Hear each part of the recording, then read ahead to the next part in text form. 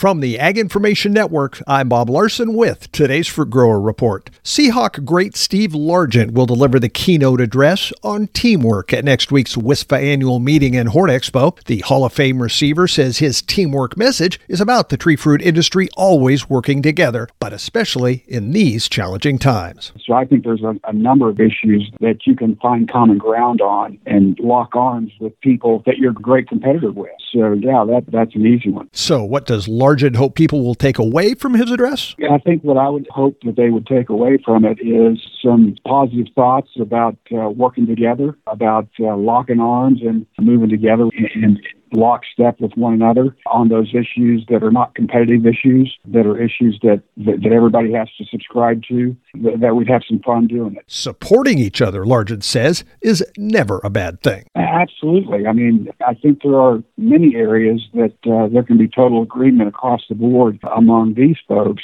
as to, what they'd like to see and what they don't want to see affecting or impacting their industry and their work. And those are the things that you talk about that you can find common ground on very easily. These days, Largent says, after a stint in Congress and working for the wireless industry, he is now, for the most part, retired, living on his small ranch near his hometown of Tulsa, Oklahoma. And this has been today's Fruit Grower Report. I'm Bob Larson from the Ag Information Network.